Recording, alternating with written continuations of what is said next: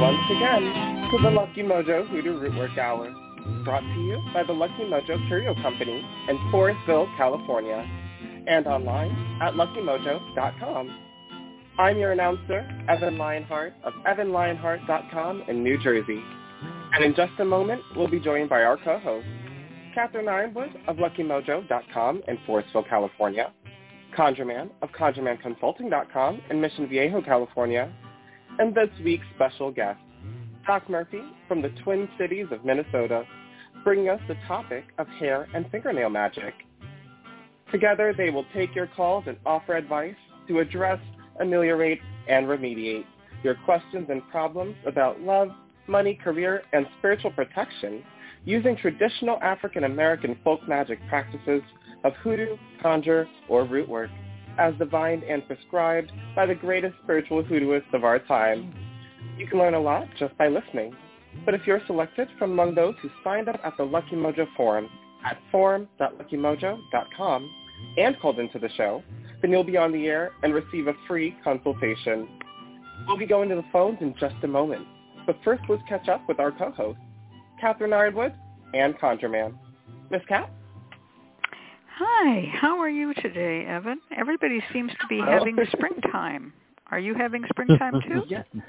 Yes, I have all of the fixings of springtime, including the warm weather and my neighbors enjoying a Sunday celebration. So if there's a little background noise, that might be why.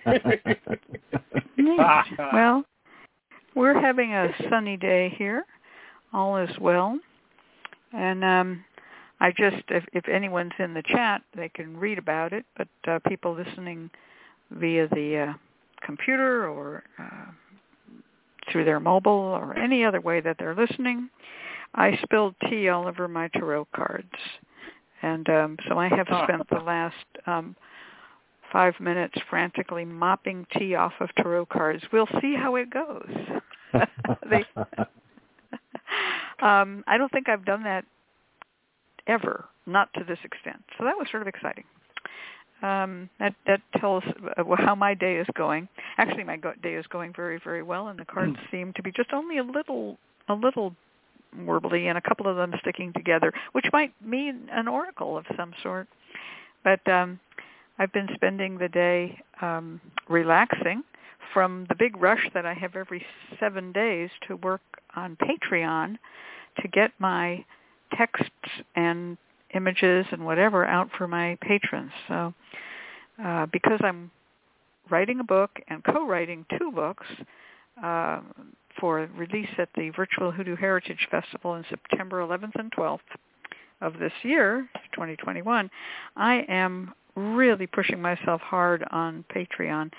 Before, in the early days of the Patreon system, I was just, oh, look, I found these lovely postcards, and oh, look at this, and Mystic Tea Room, and oh, look at Your Wait and Fade, and oh, look at this little thing from Dr. E.P. Reed, and it was all just kind of fun and games, but it has turned into a real sprint for the finish line, and I will be very glad when these books are done, but I have hit the more than halfway point of all the pages for all 3 books for my contributions. But I want to give a big shout-out to Dr. Jeremy Weiss, who is co-writing The Terrors of the Evil Eye Exposed with me and our late partner, Henri Gamache, a.k.a. Ann Flightman, who is with us in spirit.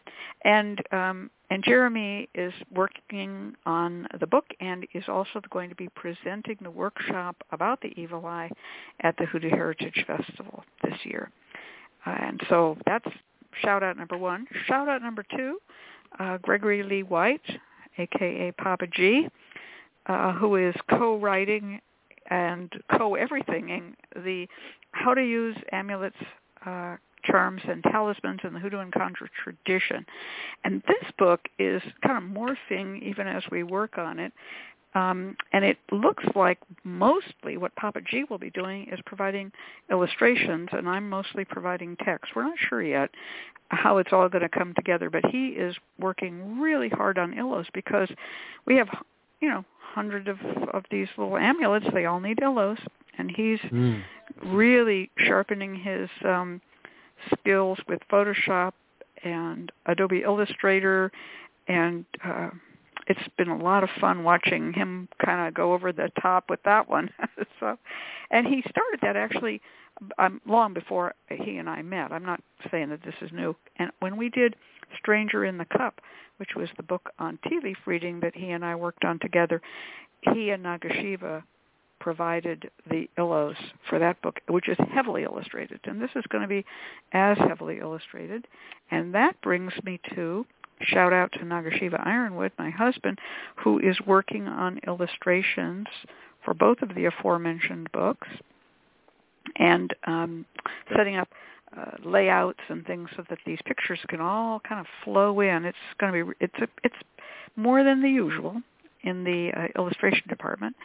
And then I also, my last shout out to Gray Townsend, who is our cover artist and also did a tremendous amount of Adobe Illustrator cleanup for the Henri Gamache illustrations from Terrors of the Evil Eye Exposed, which turn out not to have actually been done by Henri Gamache, but were done by someone named Abby Dubois.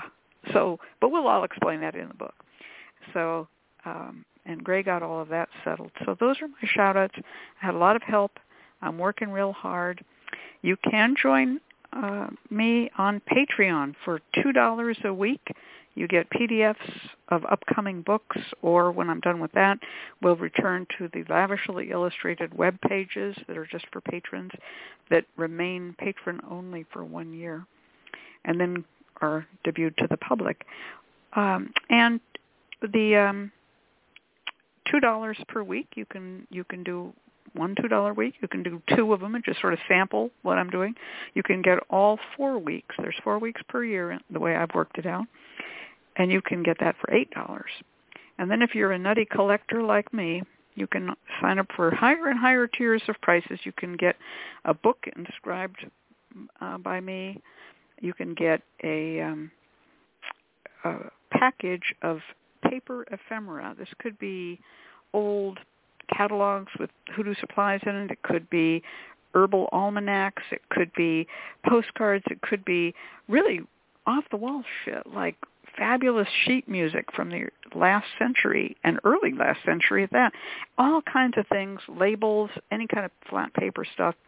And then if you really want to go the whole hog, you can get what we call the 3D dimensional box, and that is the ephemeris box. And you're going to get in that Chinaware, tarot card decks, all kinds of, whatever I find around, little statuettes. It might be anything, just as long as it fits into a priority mailbox. And no two are going to be alike. They're curated for the individual recipients. So that's what I've been up to. And today was my 1 day off, and now I've got to go back, jump back into it, and work on that.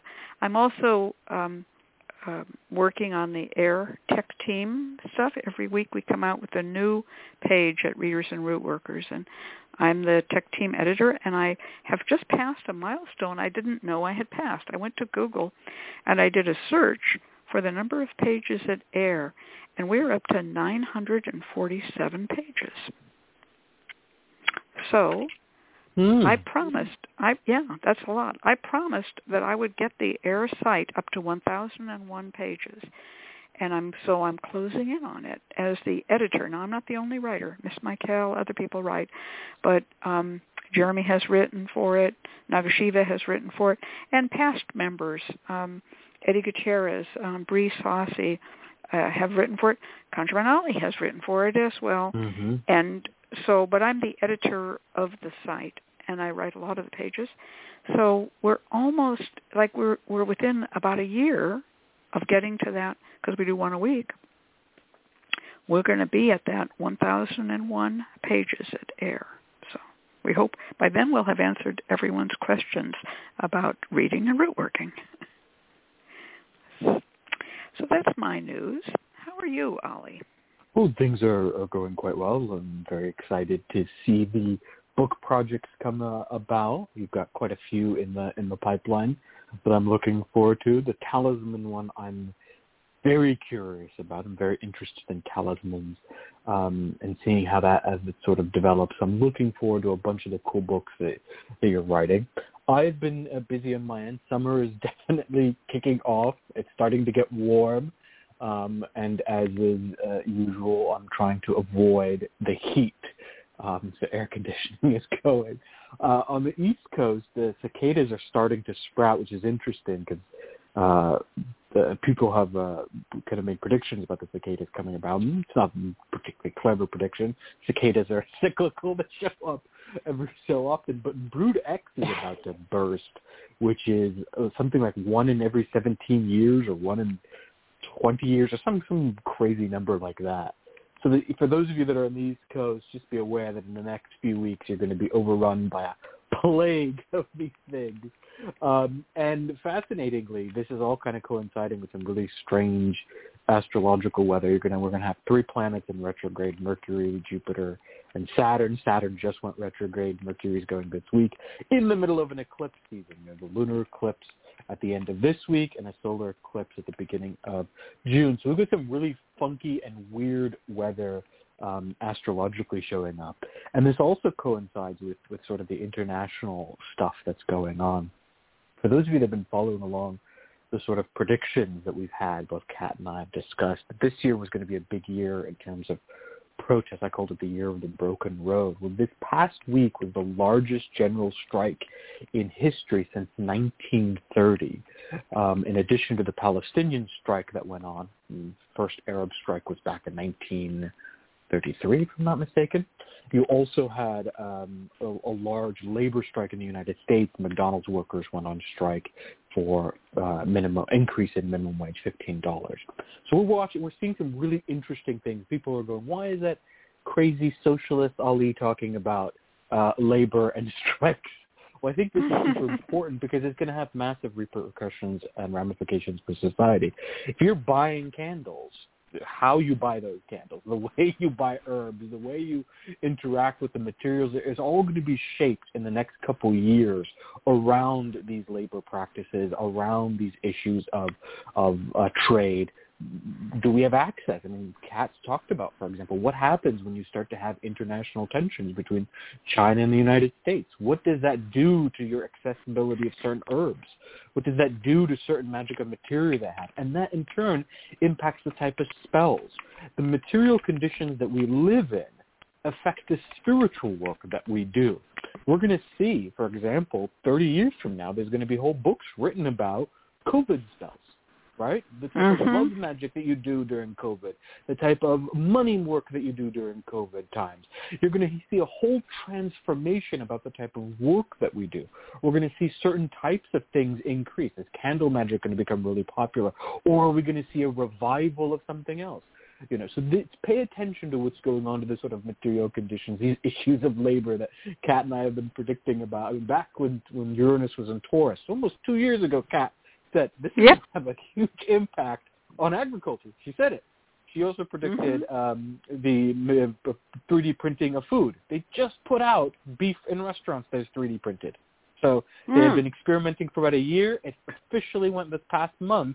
They've now started to put them out in European restaurants. So we're seeing this sort of we often don't pay attention to these changes, but these are going to have huge impact on society. It's going to have an impact on our magical communities and whatnot.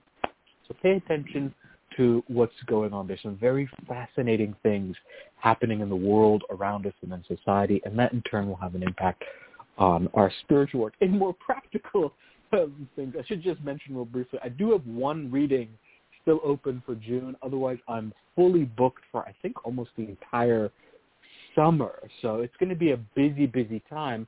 And I suspect that's going to be true for most root workers. I think we're entering into, as we enter into, the post-COVID times, people are getting vaccinated, things are starting to open up. I think we're going to see an interesting blossoming of magical work, both by professionals and by people who are just starting out. So pay attention to what's going on. We're living in some transformative times, and I think we're going to see some fascinating revivals ahead of us, whether we're going to see a revival in candle magic, or maybe we'll see a revival in Mojo, maybe the summer of Mojo bags. Just pay attention, note those trends, because it's going to be interesting. Well, everything you said is so, you are a historian and you are watching history be brought along more. I just have to say that when I was young, people would say, well, blah, blah, blah, the Justinian plague, blah, blah, blah, right? And we never really will bring the Justinian plague into focus. But when this COVID pandemic happened, all of a sudden, all the photos of the 1918 flu pandemic came out with people wearing masks.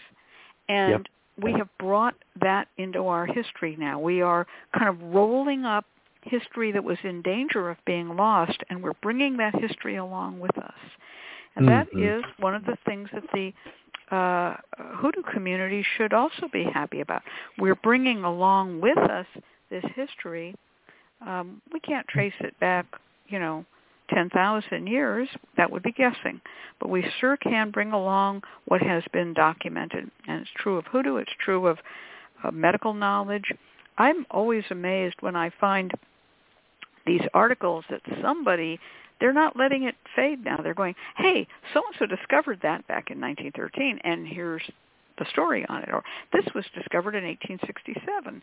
And when you start bringing history with you, the collective knowledge of the human species grows, because by forgetting history, we're always lopping off what we might call our collective neurons, if you know what I'm saying. So when we bring it along, it stays with us, and it does. And we need historians like you. I'm trying to do my part a little bit. Yeah. All right. So, all righty. Well, today we have a guest who has been with us before, and we have had many times, and has even been I guess you could call a substitute co-host, and that is Doc Murphy. So welcome to the show, Doc Murphy.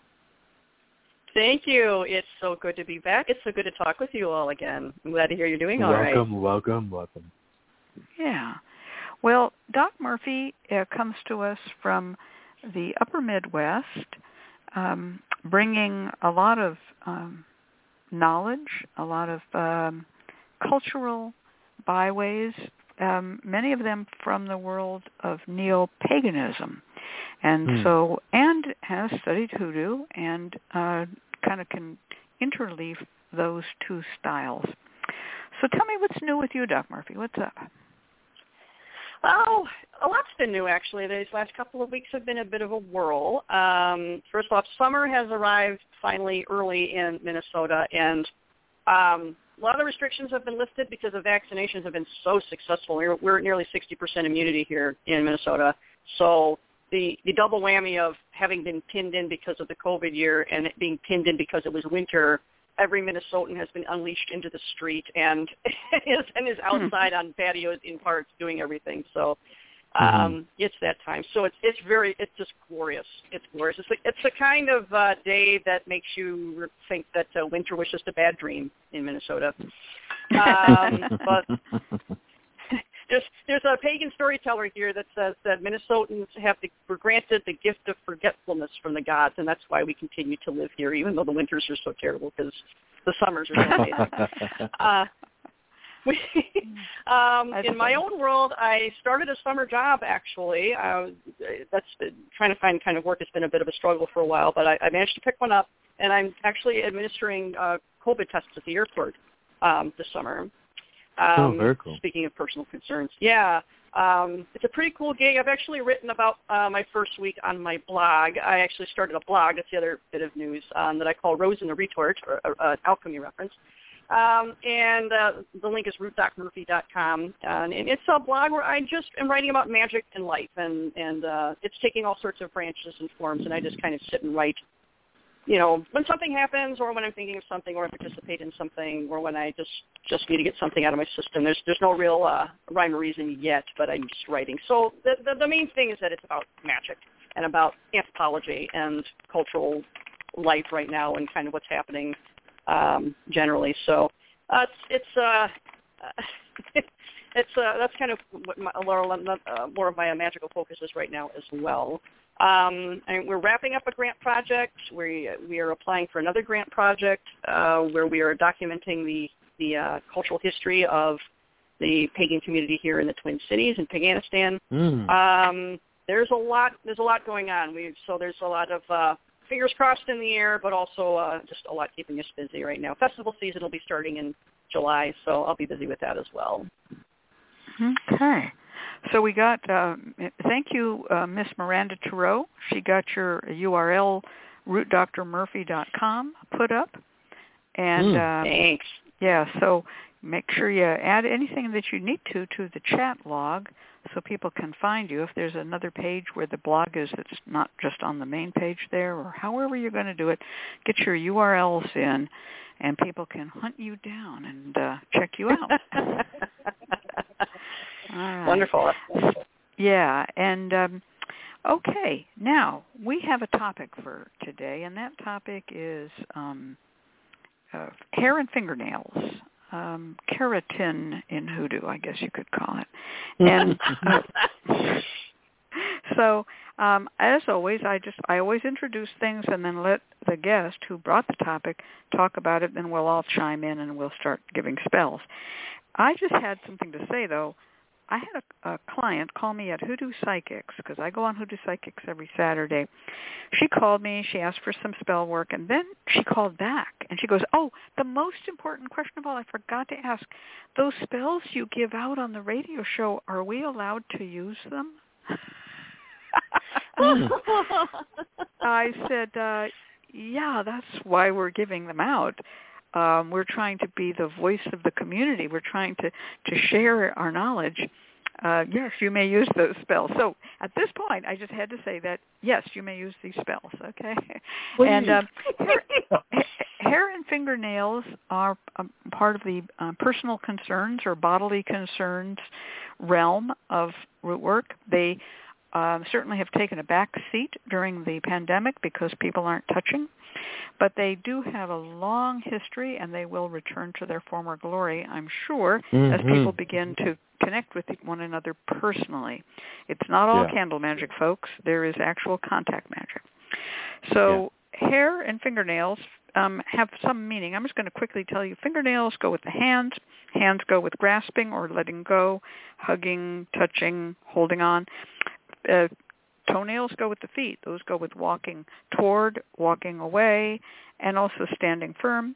And hair is characterized by the part of the body it comes from, right? Head hair, armpit hair, chest hair, leg hair, whatever you got, pubic hair, top of your foot hair, whatever you got, it's going to have a meaning based on the part of the body. Having said that, I'm going to turn this over to Doc Murphy. Okay, well, this is an area of magic that I've always been very interested in, because some people may know this and some people don't, but I used to be a licensed hairdresser. I actually went to beauty school, and I did hair before and during my college years, so that was actually my job. Of course, back in those days, I didn't know anything about magic, and had I known what I know now about hair and magic, I really wonder what direction my life would have taken. But hair, kind of worldwide in any culture, has kind of been accorded magical power, and in pretty much every culture, especially women's hair. Where it's often covered or considered dangerous if it's unleashed, depending on the culture. Hair is fascinating because it's simultaneously both really public and really intimate. I know here in the West, and I know from my years in the business, we spend a lot of money and time and effort using our hair, especially our head hair in particular, to attract the attention of people and express ourselves. But if anyone just walks up and touches your hair without your consent, boy, that is a profound violation of boundaries. That is an intimate act that you just don't engage in. But it's interesting because we put it on display, but you don't touch it, which is, again, kind of a really interesting betwixt and between with regard to it. And this example also kind of comes right out of Purity and Danger in anthropology, about what hair means and kind of contains. 1 minute you're kind of affectionately stroking your lover's hair, and the next minute you go to take a shower and you see your lover's hair in the bathtub drain, and suddenly you're like, oh my God, gross. the substance didn't change. It's still the same substance. What has changed about it? Just really the context. And that's kind of used as an example of sometimes the power linked with this, with hair. And fingernails kind of fall in this category too, is sometimes it is about attachment to a person and sometimes it's not, in context and cultural difference. But I always pipe up and say, that is not a gross out situation to a hoodoo practitioner. That's an opportunity. Your lover's hair in the drain? Great. Let me take care of that for you. In other cultures, Orthodox and Jewish and Muslim women cover their hair. I remember a Jewish friend of mine in college explaining to me that, her sister was getting married. She was Orthodox, and she was looking for wigs in particular to cover her hair. And, of course, I was ignorant, and I said, why does she cover her hair? And she said, it's a modesty issue. It's about, your hair is meant for your husband, and like a moron, I said, well, what's he going to do with it? In European, right, is he going to style it and do it for you? And she explained. In European folk traditions, and a lot of pagan witches in particular picked this up, it was believed that witches could contain their power in their hair, that they could call up storms.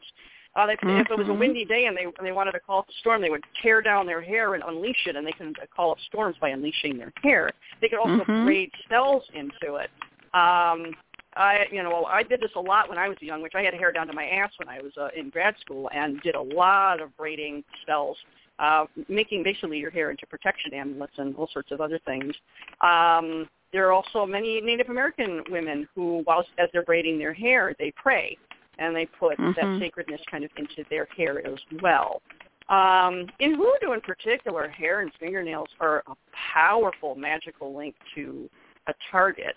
That's why there's so much in the culture of keep your brushes clean, and also what to do with hair, depending on the culture, or once you need to dispose of it if you get in a cut or something. Like I'll give you an example of a cultural crisscross that happened when I was in the shop.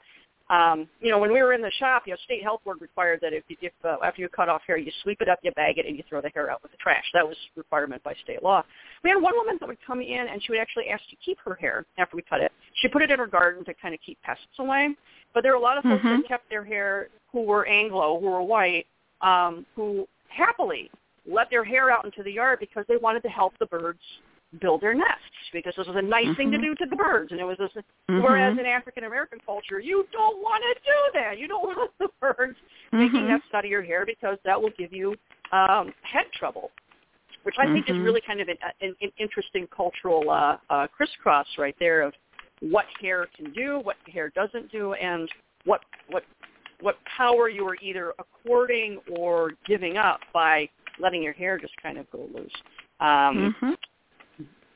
Beard hair in particular, too. I remember growing up, my father had a terrible habit of leaving his beard shavings in the sink, after he shaved, and my mother would holler at him to clean it up. And you tell him, if you're smart, you're going to clean up after yourself, okay? If you're going to clean up, if you have someone who is magically knowledgeable that is in your life, like clean up your beard hair, clean up your hairbrushes, clean up all of those things where you might have hair left behind, because you may overlook it, but someone who knows the power of the magical link of hair and fingernails is going to have a great opportunity there to take what they need.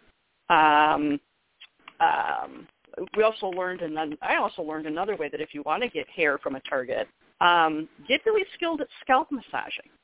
We learned how to do it when I was in beauty school, but what a nice thing to do for your poor tired mate.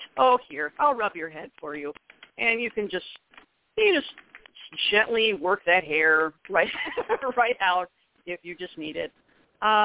So again, like I said, there's a lot of kind of cultures all over the world that accord magic toward hair and toward fingernails.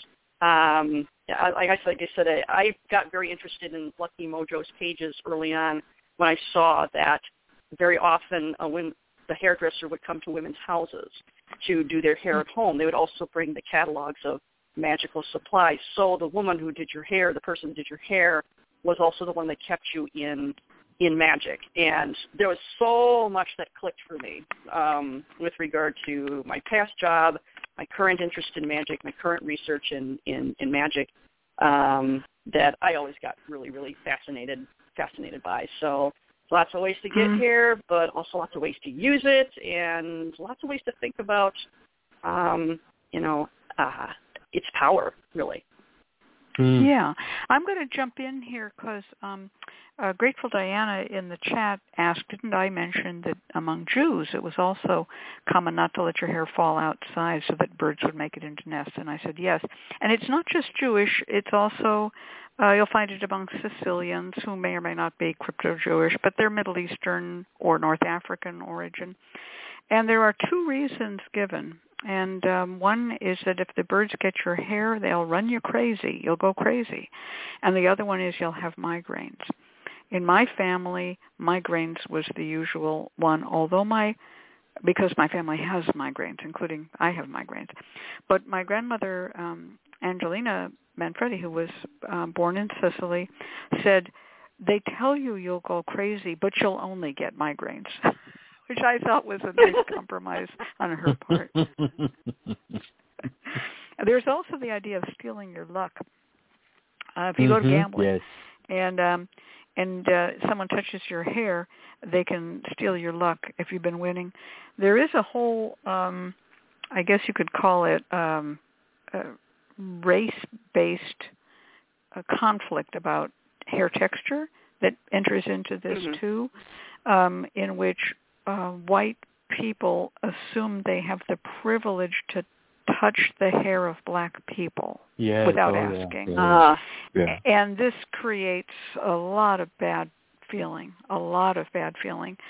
And but because of the belief that you could steal someone's luck or that you're appropriating their agency, their identity when you do that. But it to be said on behalf of the white people who do this, in their own culture, they don't feel that way. There's many, look at older pictures, chromolithographs from the 19th century, and one of the subjects that's used in domestic genre painting is two blonde girls, one braiding the other's hair. It's considered a thing that sisters do, and so the touching of someone else's hair is not quite as fraught among white people. So it's not that they're just doing it just to attack black people. They also just they're blind to the difference in culture. However, they've been told often enough they should stop already. They've been told, right? But they don't. Right. There's another. I want to just touch on one more thing before we go, and that is the connection between hoodoo and barbering and hairdressing.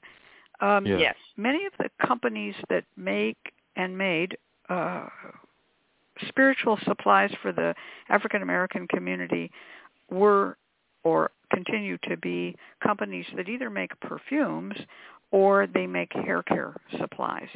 And so the dressing of the hair, whether it's with a conditioner, whether it's shampoo, whether it's perfuming or oiling it can contain magical supplies. And this is one of the most important things that need to be understood, again, by white people who don't tend to oil their hair. And the reason they don't oil their hair is they have oily scalps, and they need to constantly wash their hair to take oil out, whereas the more textured one's hair is, going from, curly to Jewish frizz to African curled or even kinky hair, those types of hair usually are dry and breakable, and so the oiling the hair is important.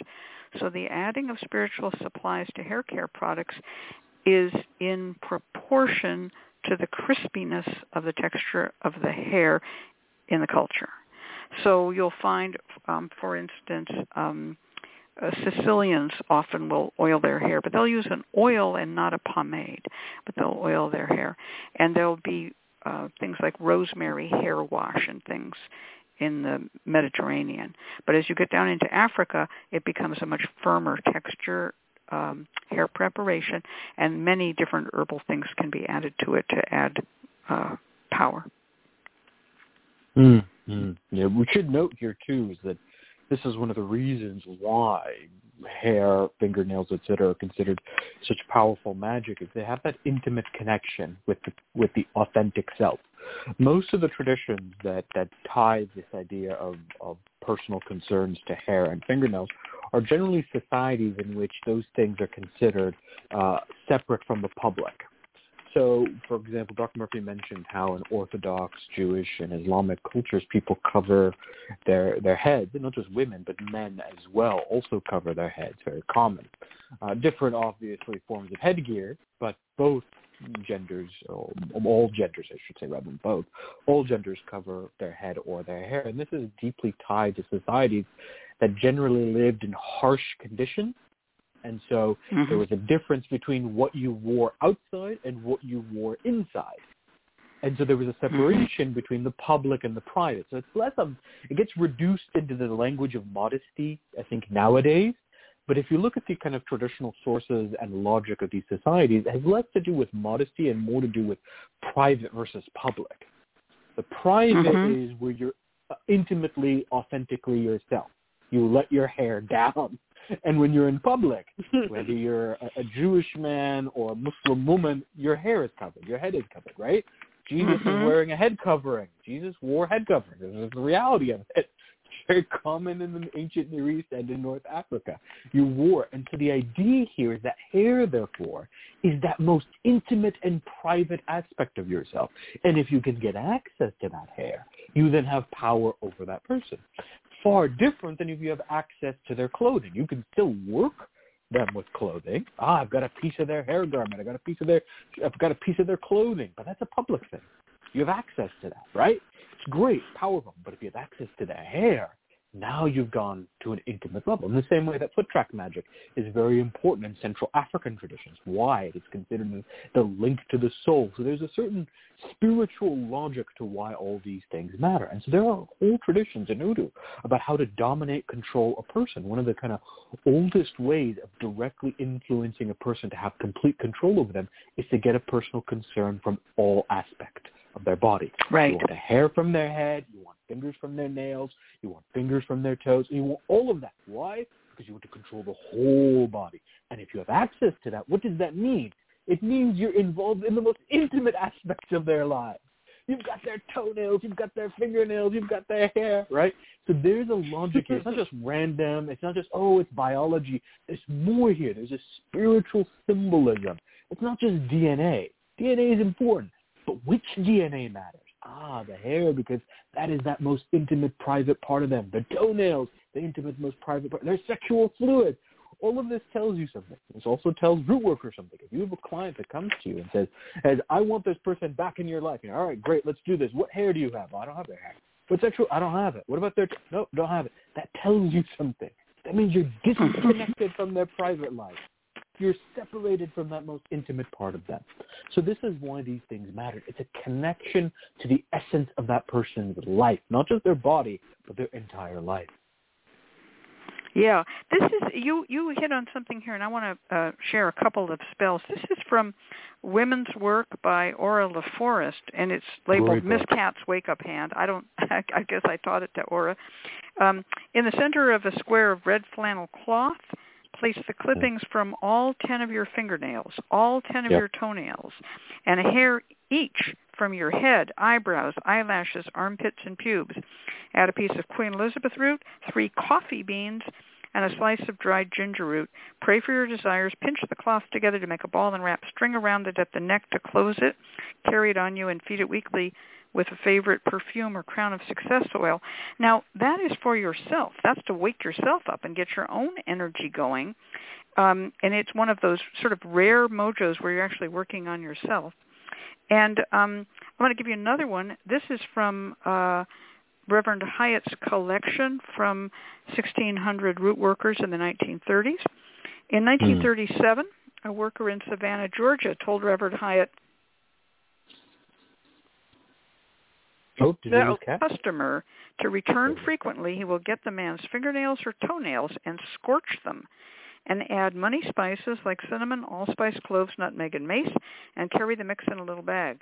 But if a prostitute wants a male customer to return frequently, she will instead put the scorched man's nail, or the man's scorched nails and the spices into whiskey, add her discharge, by which he means her menstrual blood, strain it, and give it to the man to drink.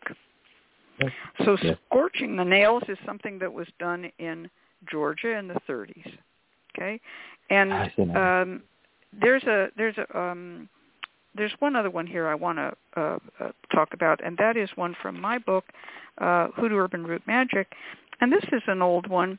To get a girlfriend to turn into a wife, get toenail clippings from all 10 of your woman's toes. Now again, this is the ordeal where you have to get all 10, right? And you ask to cut her nails. In other words, you can't just be vacuuming the floor. You have to ask to cut her nails, kneel down in front of her. You see what I'm saying? Cut all 10 of her toenails. Then you put them in a packet with hair from her right armpit. That has some strength in it. And 3 black-eyed peas. Carry the packet in your pocket. Within 2 weeks, she will accept your marriage proposal. There you go. That's it. See, this is exactly what I'm talking about. Where the toenails, the armpit hair.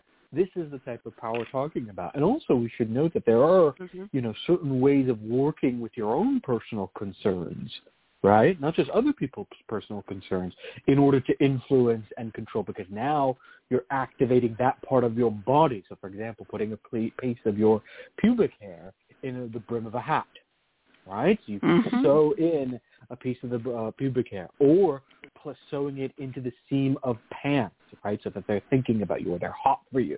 You work on their mind, you work on their sex, right? Putting, for a person, a doll baby, so taking a doll baby of a person and keeping it under your right armpit so that it is touching your hair there and the sweat there, or putting it into your underwear, right, so that it is on your pubic bone. Right? So there's a way of working with both sexual fluids there and sweat, but also hair, right? So there's a way of working there that you're not just working with their personal concerns, you're working with your personal concerns in order to affect them. There's a really old-timey domination work that men used to use. This is from Virginian conjure. You can find them also in North Carolina and conjure as well. And what you're supposed to do is you take all of your toenails, you take all 10 of your toenails, and you wash water with it, and then use the water and have that person that you want to dominate drink it. So this is related to drinking somebody's bath water, but now you're drinking someone's toenail water. It sounds gross, but it's used to dominate a person. It's used to bring them under your heel. That's why you did it. There's variations of it that you're supposed to use foot scrapings and whatnot, but toenails is the one that I was taught. Yeah. Grateful Diana asked, how in the world would a prostitute get the toenails? Well, I can tell you that one of the easiest ways to get toenails from somebody says, your nails are scratching me. Here, let me clean you up a little bit. Most men who go to prostitutes won't mind a little bit of extra service, a little massage, whatever it might be, get the fingernails.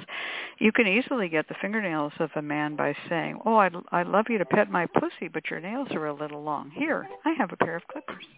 Right? Now, if you just submit to being clipped, you can pet my pussy.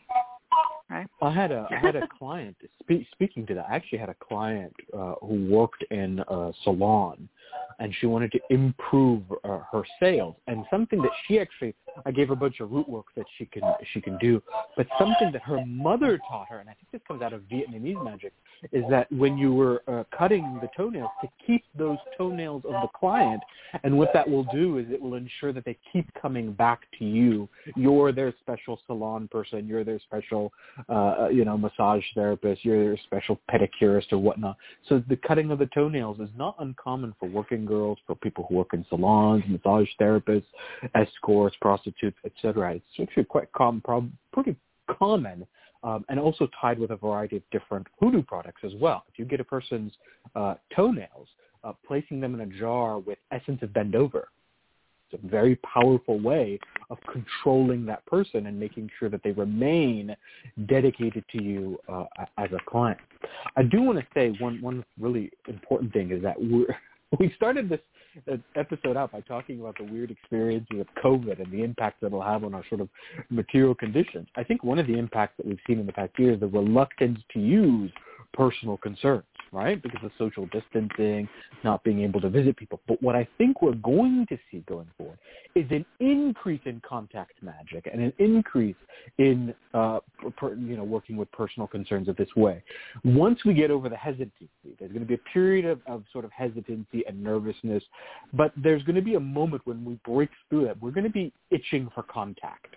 We're going to be yearning for touch. Mm-hmm. We're going to be yearning for intimacy. There's going to be a moment where we're going to see a real boom in dating and hookups and marriages and babies and all sorts of things happening. And I think it's in that moment that we're going to see an intensification of the very magic we're talking about on this episode here. We're going to see more people talking about, how can I touch this person? What type of oil should I use? What type of massage?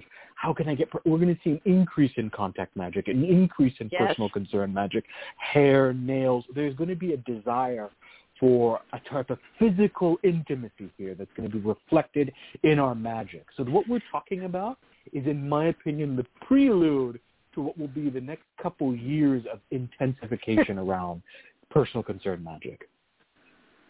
Well, I can certainly pipe in from my years in the business with regard to hair and touch and these sorts of concerns being kind of collected and manipulated, that men would get very confused frequently sitting in my chair and other hairdressers' chairs. How often when we were doing their hair and touching them, they would ask us if we were married. They would ask us out on dates. Mm-hmm. They would kind of... there's sort of this confusion. For a lot of men, the only other woman in their life who touches them may be their wife or their mate, maybe their ma. When someone is servicing them and actually combing and grooming and cutting their hair, there's a little bit of kind of intimate wobbling of boundaries that starts to happen. So we were always told to shake it off, that if men started asking you if you were married, you just said yes, even if you weren't, because, getting involved with your client beyond a service was not a smart idea. But I think it has a lot to do with handling their concerns as well. I kind of wanted to pipe up a little bit about kind of racialization of doing hair, too. I know back in the days when I was doing hair, and I think this is probably still the case, unfortunately, that there still is a separation between black salons and white salons and stylists who can do black hair really well and those who can't or don't. And I think that does go back a little bit to the notion of touching hair. And this fascination white people seem to have with, can I touch your hair? First off, don't just walk up to somebody and ask if you can touch their hair unless you're a professional. That's just rude. You should know better. But also there is sort of this leftover sense that there's something about black hair that is, we're seeing it with the lawsuits today, where children are being told that their hair is inappropriate, or workplaces are being told that African-American hairstyles are somehow unclean or inappropriate, and there are more and more places passing laws now saying you cannot discriminate on the basis of how your hair is done. There's still this sort of racialization, racism with regard to who can do whose hair and who's capable of it and who's going to touch it and who isn't. And it makes a lot of sense in retrospect why frequently. I worked at a salon where we had both black and white stylists and black and white customers, but it also made some sense why very, very often African-American clients will say, I'm sticking with an African-American salon. These white girls don't know what they're doing, and in a lot of ways we wanted to know what we were doing, but we didn't frequently have the opportunity. And, looking back on that, apprentices in those respective salons to not only understand the technique of handling hair, but the culture around hair and these traditions around hair and the magic around hair and the folklore around hair might have actually been something that would help out too. I just wanted to pipe in from somebody that, from the point of view of somebody that actually was in that chair when guys got confused when you were handling their hair. So. And I did mention that many of these spiritual supply companies made hair care products. When I was young, people who were in the hair care business didn't always work in a salon. Most of the older black women would go to your house and do your hair, and they would also take orders for products. In other words, do you want me to get you a Mojo? Do you want me to get you some hair pomade? I use this. Would you like to try that? And these were Hoodoo supplies that were being distributed through agents who were actually also hairdressers. Mm-hmm. So I mean, there's evidence right there of the magic of hair. That's long gone. I mean, I don't see that as much anymore. Maybe in the very rural South, but I think that nowadays the older lady who comes to your house to do your hair is somewhat of a thing of the past. I think she'd now be working in a salon rather than doing that. I just put a couple of spells through those ones that I read from Women's Work, and so they're now in the chat log. And I also wanted to thank Jeremy for pointing out a scene in The Sopranos, a TV show, which, as we know, is a great anthropological resource. It says, early in the series, Tony goes to Italy where he meets a mysterious, beautiful Italian woman. As he watches her, she is receiving a manicure and pedicure, and at the end she demands that the servant collect all of the nail clippings and give them back to her.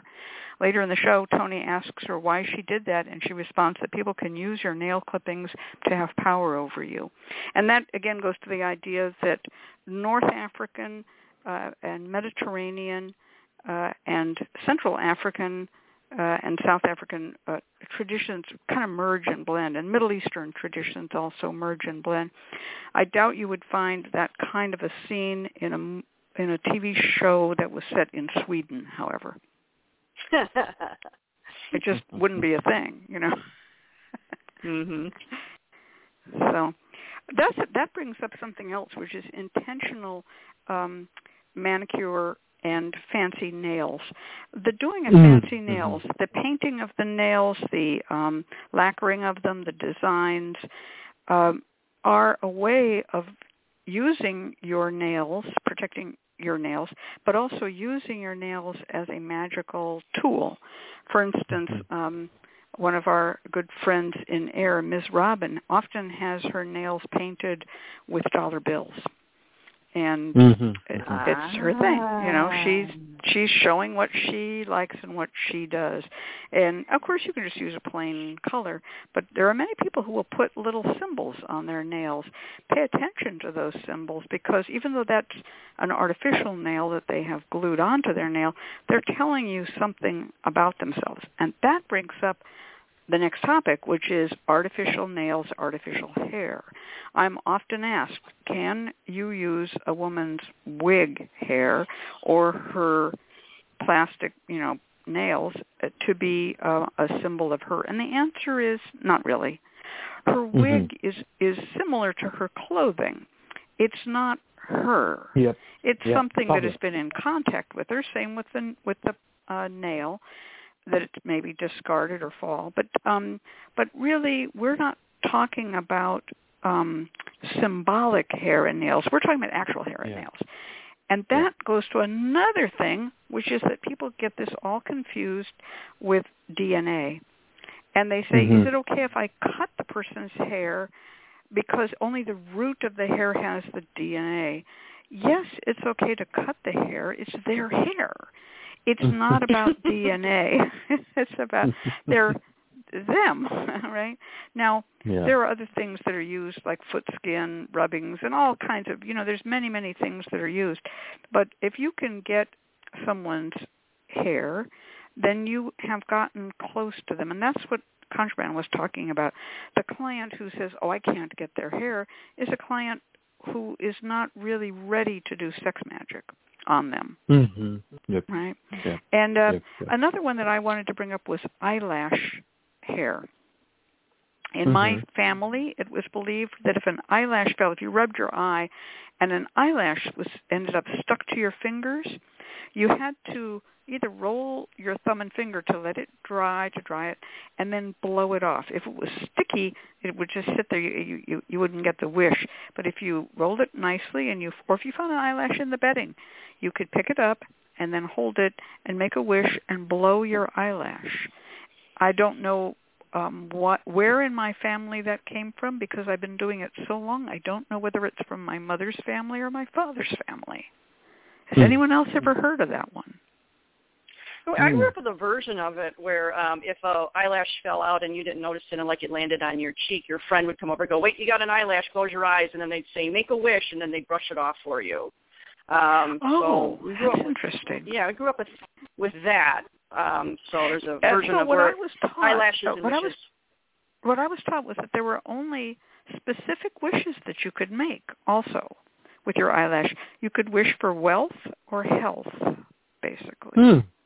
That was it. I mean, it was we wish for whatever we wanted. No, like, I wish that I get that job in Turkmenistan. That's not happening. That's not the kind of wish you can make on an eyelash. It's interesting. This does tie into, and we find this in Hoodoo quite a bit, the different parts of these personal concerns, hair, nail, have different associations and connections with them. So if you're doing influence magic, whether it's for love or whatnot, hair is a sort of general thing that you can work with. But if you're doing domination work, you're generally going to be working with fingernails. Domination, favor, money, all tied to some type of fingernail. Fingernails versus toenails. Armpit hair is another one that's often associated with domination.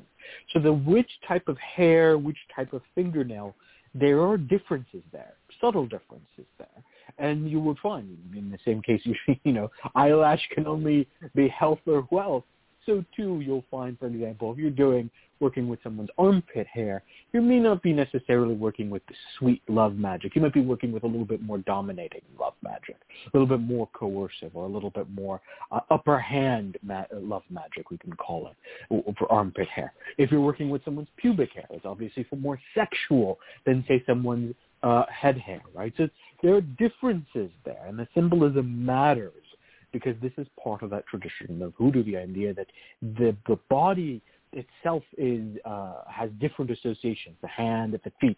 The feet are tied to what? The soul.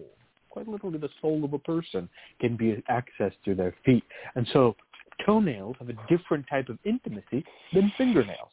And fingernails have a different type of intimacy than hair. Knowing these differences and using the different parts in the different type of magics that you will work. So the chat room has spoken, and we have a lot of answers here about the eyelashes. And Jamay said, blow it for good luck. And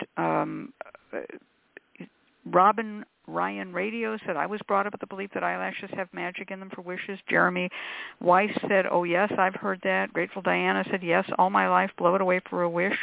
So there we go. The chat tells us that blowing an eyelash for wishes is something that is quite common.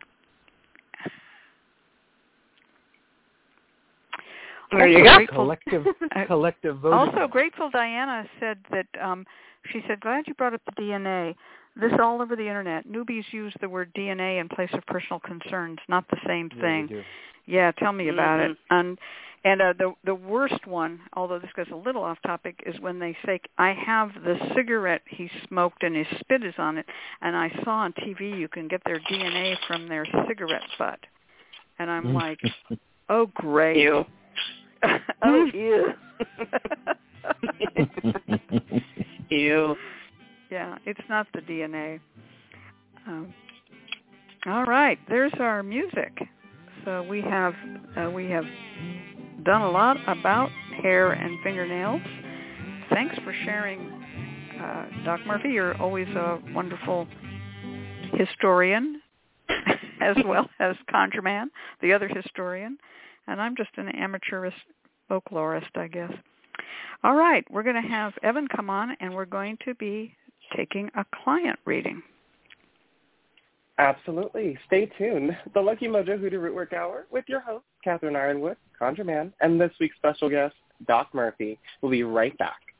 Support for this program is provided by the Lucky Mojo Curio Company in Forestville, California, and located online at luckymojo.com, and by the Association of Independent Readers and Rootworkers, AIR, a directory of ethical and authentic conjure practitioners located online at readersandrootworkers.org, and by Hoodoo Psychics, the first psychic line run entirely by Hoodoo practitioners. Receive a reading with a trusted rootworker instantly. Call 1-888-4-HOODOO or visit hoodoopsychics.com. And by the Crystal Silence League, a free online prayer service of the Association of Independent Spiritual Churches, located online at crystalsilenceleague.org. Now it's time to go to the phones and talk to our client. And our client is calling from Indiana, area code 260, and goes by the name of Kai. Kai, are you there? Yes. Excellent. Thank you so much for joining us today, Kai. And as per your entry into the forum, it doesn't appear that you've ever had a reading with either Ms. Kat, Conjurement, or our guest today. Is that correct? Correct. Excellent. Thank you. I'm just going to read your brief synopsis. And Kai writes, my ex has always been a problem, attempting to manipulate and control my house through our son. She's bungled his schooling enough last year that she's talking about trying to send him here full-time for a different school. It looks like time to do some work to get her backed off and him with us. But the reading I did on the work I chose was pretty bad. This is a 3-part question. Is she sincere in wanting to send him? Is that the best for him?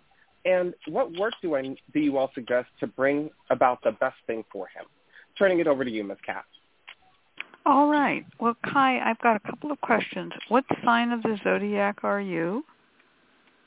I am a Libra with a Capricorn rising, and she is a Capricorn, with a Capricorn moon, and she is a Capricorn with a Libra moon. Whoa. Oh, interesting. So you guys were really tied by mutual reception then. That's interesting. And what about the child? He is also a Libra. I don't have his moon sign in front of me. Okay. Wow. All right. So we're dealing with, that's interesting. Capricorn, Libra. All right. Well, I'm telling you what. Remember I mentioned at the beginning of the show that I spilled tea on my tarot cards? They're not really dry yet. So I'm going to ask for a ConjureMan to do the first reading. And my cards will be dry by next week, I'm sure. All right. Yeah, I'm happy to do so. Actually, I should mention there's a whole tarot deck that has like a tea-stained look to it. It's actually quite antique and interesting looking. So maybe you could go for that look, Kat. I'm happy to do your reading here, Kai. Let me just confirm a couple things before I pull some cards. You said that she's a Capricorn. Is that right? Correct.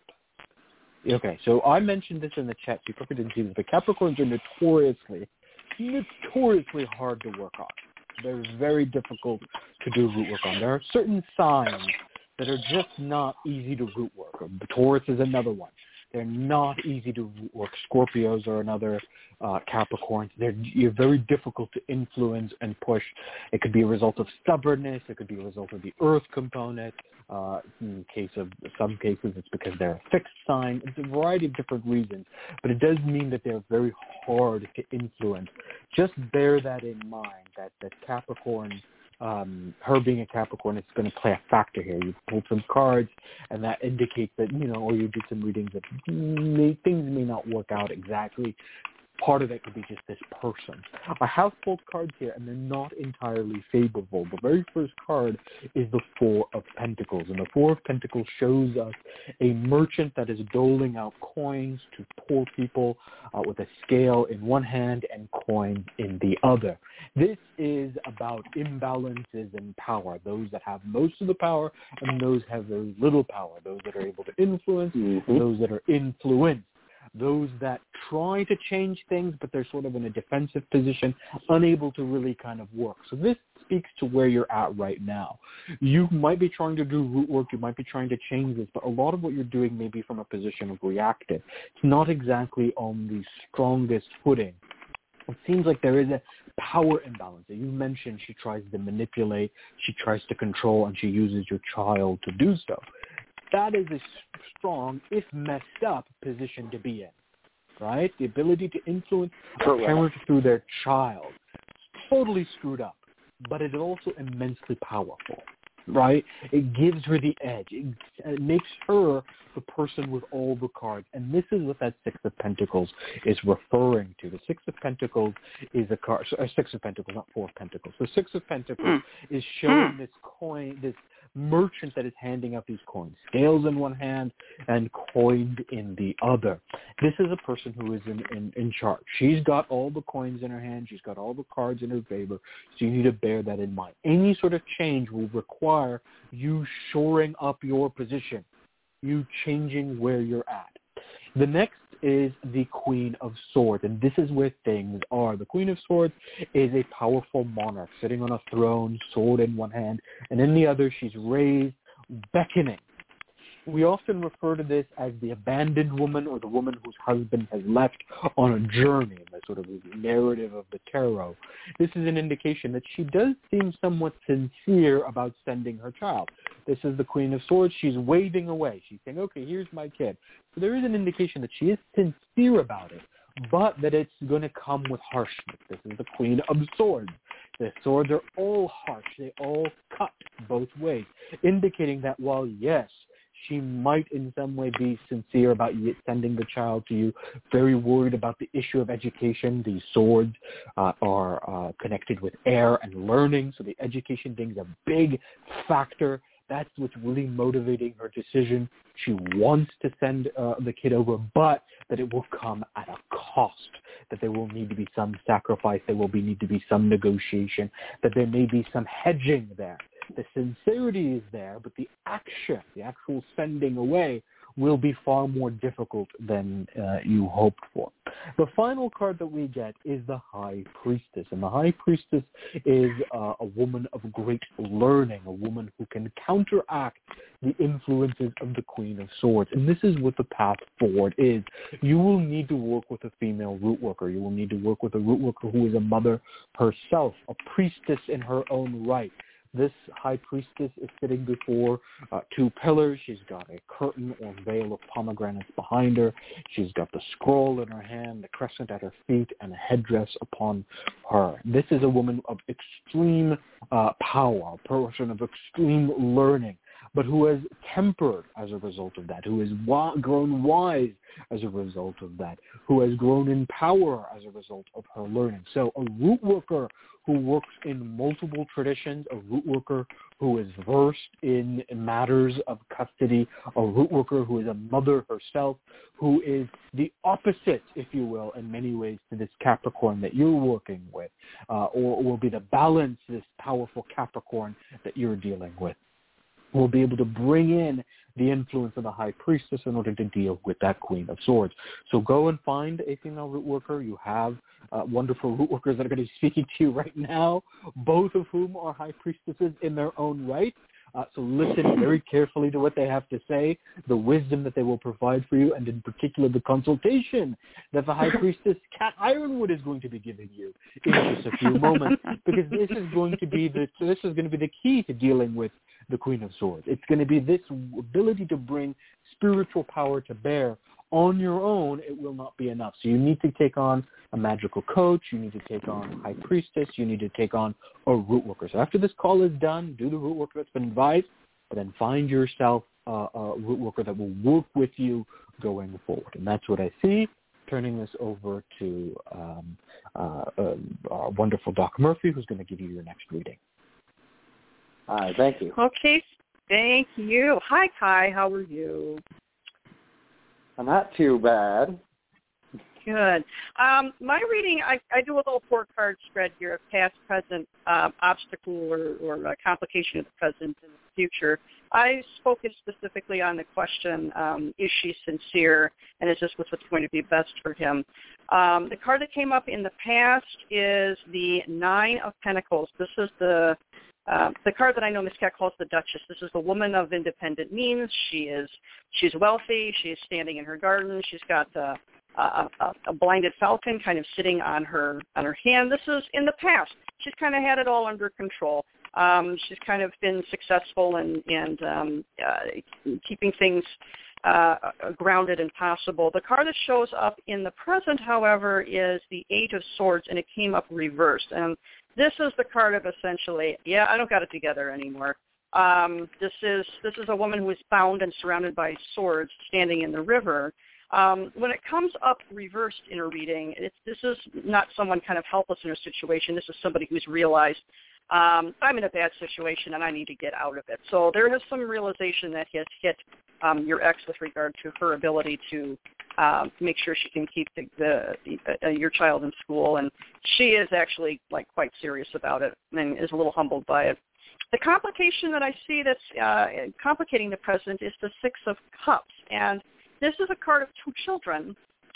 One of them is handing a cup full of flowers to the other. It's about your child, and it's about what's going to make them happy. And I think this is a bit of a humbling experience for her in the sense that she knows what she has to do to make her children happy and feel safe. They feel wonderful, and to make sure that they get everything that they need. There's a house behind them. There's a full garden. They have everything that they need. And I think she's realizing that it does mean that she's going to have to face reality and kind of give something up. The card that I have seeing in the future here is the Sun reversed. And again, it's not a terrible thing when it comes up reversed. Reversals usually speak to delays or blockages. It is a child on a horse riding in the sun. This is a card that basically means that, it's going to be the right thing for him. He's going to be happy. This will be but there may be a little bit of sad feelings or maybe a little bit of difficulty with regard to transitioning that you'll be able to weather very well. I mean, as long as your child knows on either side he's loved and he's supported, things will be fine. So there may be some adjustment issues, but ultimately I am seeing a reading here that I think she does mean it. She is thinking about what's best for your child, and I think having the work done to make sure that your child is with you to go to school where you are is ultimately going to be the right thing. It's just going to take a little bit of time and a little bit of emotional work. So that's what I have in front of me. So I hope that helps. All right. Okay. Yes. Thank you. All righty. You bet. So I'm going to recommend some root work advice. Now, had you come to us earlier, I would have told you, around the time of the breakup of the family, I would have told you to do something with hair. And I think it's interesting because that was our topic for the day. I would have had you get the hair of yourself, the hair of your soon-to-be ex or ex, and the hair of the child, and I would have had you put them together in one charm or amulet. If the hair was straight and long enough, you could braid it together. If it was short hair, even little bits, you could embed them in wax and make a little ball, and then wrap a string around and around and make a jack ball. Some sort of charm or amulet with that hair, with the prayer, let us always be a family, let us always stay a family. But it's too late for that now, but I just had to mention it because we were talking about hair. So I'm going to have you try to make some sort of retrospective version of that. One would be using photos, a link, but it's not a very strong link, but it is a link nonetheless, and to try to make a little packet amulet that's going to have everyone in it together. And that packet amulet will be not just for education, but to keep the three of you, because you said that the ex is manipulative, to keep the three of you on the same track. So something of each of you, and it can be a photo of each of you. It could be hair. It could be, toenail, fingernail, baby tooth, whatever you got, a coin from the birth year. I like to make things match. So if it was coin from the birth year, I would get 3 of those coins. But whatever it is you're going to do, you're going to pray over those, and those 3 items you're going to put around a candle in a triangle and pray over that everything will come together, that you will always be a family first, and the education of the child will be your next step, but you first have to establish you're all a family. One way to do something like this is to make a triangle cut of paper, and on that triangle along the edges you would write the names and birth dates of the people, and in the center you would write some sort of a prayer, let us always be in harmony. And then you'd set the candlestick on that triangle. Then you would light the candle, which I would use Peaceful Home, possibly oil, maybe mixed with Tranquility, something to keep the manipulation down and the happiness up. Blessing is a good one. There are a number of oils that are good. And then burn that candle. You just use a small candle. That would be like a 4-inch altar candle, altar light, or chime candle. And then when that is done, you have those 3 coins, let's say, or the 3 hairs, or whatever, at the 3 corners. You're going to put those in the triangle, and then you're going to fold the triangle bits over, if you know what I mean. You can make another, just a smaller triangle. Just keep folding, right? Fold it up. And then that is a little packet. That packet you can put into a piece of cloth if you want to. It depends on what you're using as your personal concerns. Or you can just simply put it someplace where it is available but hidden. And it just depends, again, on how you connect. If you live near each other, you can keep it in your house. If you live distantly and only communicate, for instance, through cell phone, many cell phones you can buy cases for your cell phone that you can put your business cards or your credit cards in. Just stick the packet in there. There's many ways you can hide such a packet where you will have it handy. That is part 1. That's to get the cooperation and the unity that you seek. Part 2 is to get the education for the child. Yes? If I may, quick question on part 1. I'm currently living with another partner, and we also have a child together. Do I put all 5 of us together or just the 3 of us? I would make a separate triangle and then fold them all together. In other words, one triangle for the new partner, the new child, and one partner for the old, one for the old partner and the old child. Then you put them together like a 6-pointed star. You see what I'm saying? You diagonally, I like that. Rotate them. Yeah. So, and then you're going to fold them all up together. Yes, you would fold them all up together. Very good question, and thanks for asking. All right, now as far as education goes, the herbs that are used for mentality and education tend to be bay leaf is very good for the mind, deer's tongue for eloquence of speech. Also, there are power herbs that are used, just to get what you want. But I would just start with maybe a third one might be rosemary, which is to have women rule, but you want the rosemary to be associated with your new partner, so she's going to step in and be the good mother here. Or you could use anything that would be like Crown of Success oil or powder. You could burn Crown of Success incense. And you're going to ask for this child to do better educationally. And when you have the child with you, you're going to fix the child's hair with a little bit of Crown of Success oil. You're going to use Crown of Success bath crystals and King Solomon Wisdom bath crystals or oil. King Solomon is a good one to apply to, and Solomon seal root would be a good third herb because King Solomon was the one who supposedly divided the baby, if you know what I'm talking about, and made sure that the baby went to the right mother. So that would be a good one to use. And I wouldn't do anything to harm your ex. I don't think that's a good idea. But you want to make sure that the balance has changed, the balance has shifted, and now it's going to be that you are going to be the one who is in charge. Does anyone else have anything to add? No. I think it's lovely just the way it is. The addition of the 6-pointed star for the extra family, I think, is brilliant. Yeah. Okay. Yeah. I think that's great. The only thing I was just going to say is to consider hiring a magical coach. Someone from air, that's true. There someone was who the can female, work through the this high with priestess.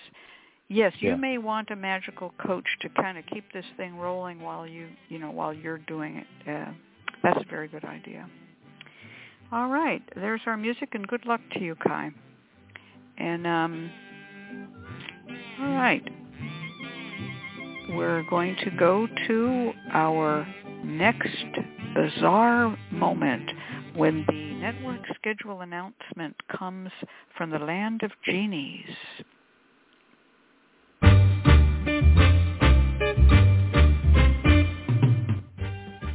The LMC Radio Network is a media alliance whose excellent shows include The Lucky Mojo Hoodoo Rootwork Hour with Catherine Ironwood and Conjurman Ollie, Sundays 3 to 4:30. The Crystal Silence League Hour with John St. Germain, Tuesdays 5 to 6. The Witch, the Priestess, and the Cauldron with Elvira Love and Phoenix LaFay, Fridays 1 to 2. and Blue Flag Root Radio with Lady Muse, Fridays 7 to 8. All times Pacific, at 3 hours for Eastern, sponsored by the Lucky Mojo Curio Company in Forestville, California, and online at luckymojo.com.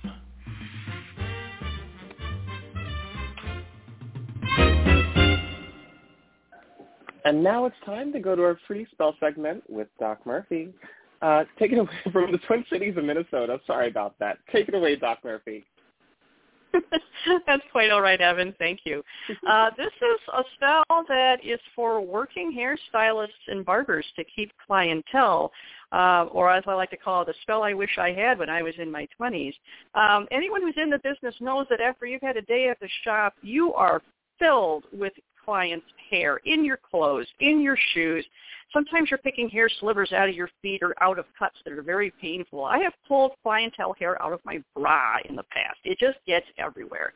So this is a way to kind of use all of that personal concernage to your advantage financially and for your career. So you will need, here's a list of ingredients, a large jar full of honey or whatever sweetener you like, a prayer paper made of your business card if you have one, a regular one made out of standard grocery bag paper will do also, a strand of your own hair, some 5-finger grass, alfalfa, cloves, so for success in things that you do with your hands, to protect your money, and cloves for friendship, a little bit of pyrite grit for prosperity. You'll need a green candle, some steady work oil, and some return to me oil.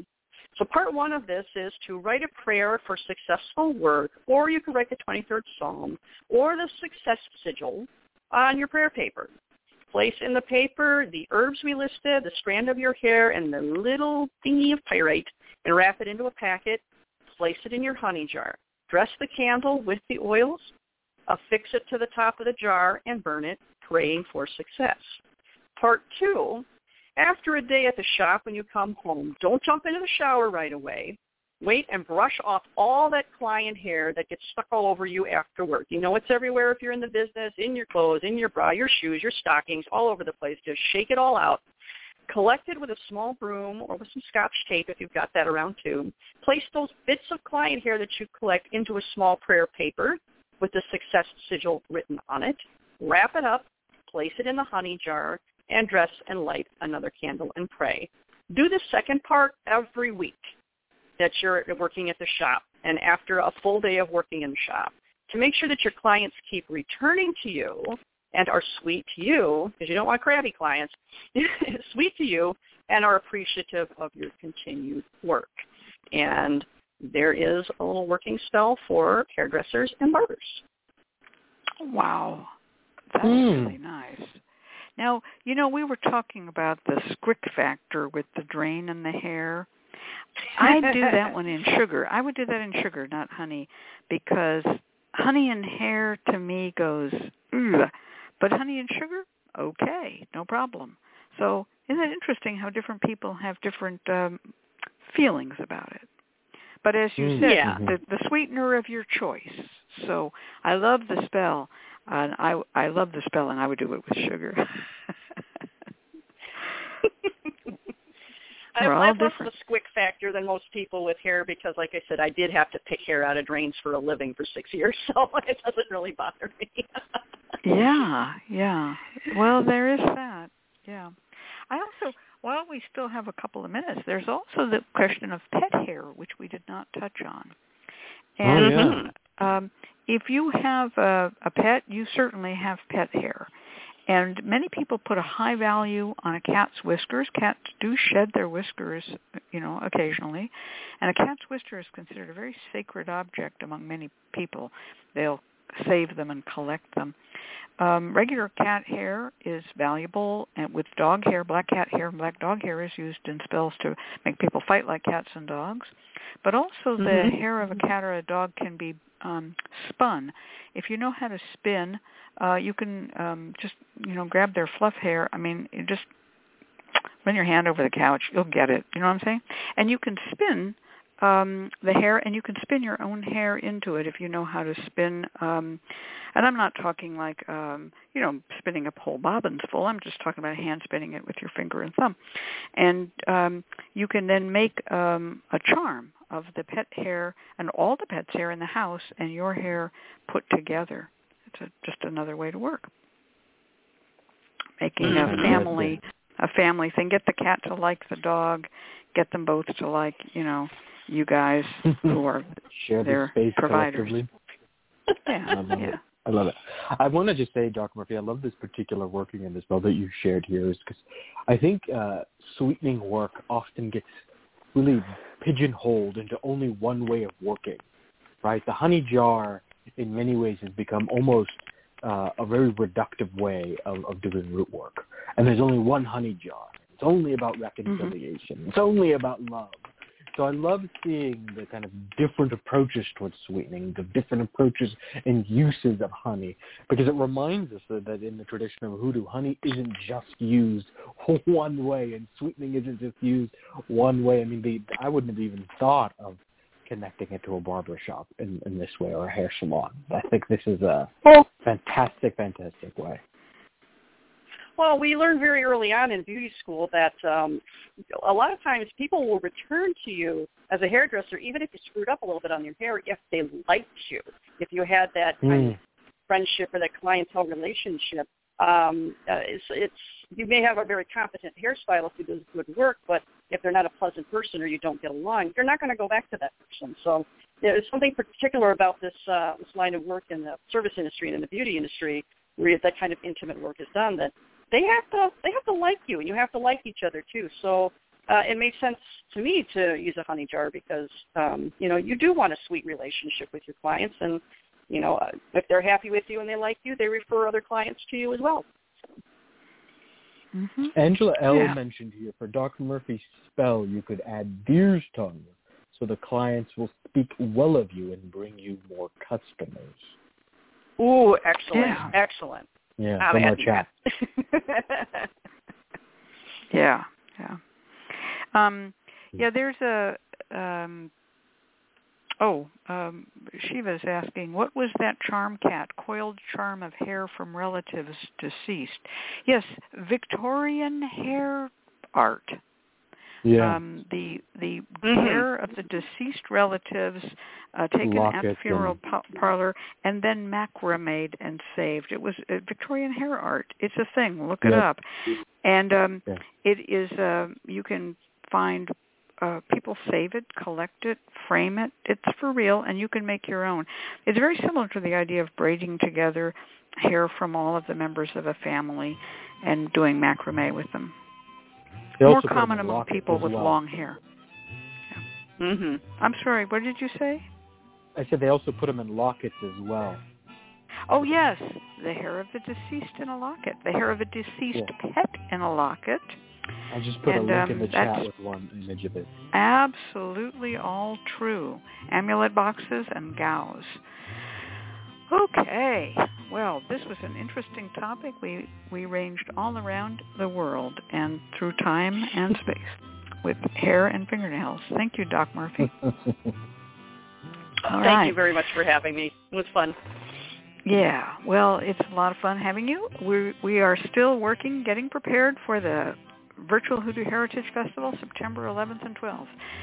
ConjureMan Ollie is going to be a presenter. Evan Lionheart, our announcer, is going to be a presenter. We have a webpage, hoodooheritagefestival.com. Check it out. You can buy tickets now. Tickets are cheaper now because you can get the early bird special, and that saves you $20 on your tickets up until June 21st, the summer solstice. So get your tickets now. And I think I've said all I'm going to say. I'm going to turn this over to Evan, and he's going to give our announcements, and then we'll come back and say goodbye. Absolutely. Thank you, Ms. Cat and ConjureMan. And thank you, Doc Murphy in Minnesota, for being our guest this week. Join us next week for our special guest, which will be Ramona Scott, on how to find a good reader. The Lucky Mojo Hoodoo Rootwork Hour has been brought to you by the Lucky Mojo Curio Company in Forestville, California. You can find Ms. Cat via the Lucky Mojo forum at forums.luckymojo.com, and ConjureMan at conjuremanconsulting.com. I'm your announcer, Evan Lionheart, joining you from evanlionheart.com in New Jersey. The Lucky Mojo Hoodoo Rootwork Hour can be heard every week live on Blog Talk Radio at 3 p.m. Pacific, 6 p.m. Eastern Time, and the shows are available in archive via luckymojo.com/radioshow.html. For all of us at Lucky Mojo, I'd like to thank you for being here and invite you to tune in once again next week at the same time when you will hear the familiar strains of the Memphis Jug Band playing the Jug Band Waltz. Thanks, everybody. Bye. Thank you so much, Evan. And thanks, everybody in the chat room. I wanted to say y'all did your part, and you did a great job helping us out with ideas. And I'll see you on Facebook and Instagram. Bye-bye. Good Bye, night. everyone. Good night.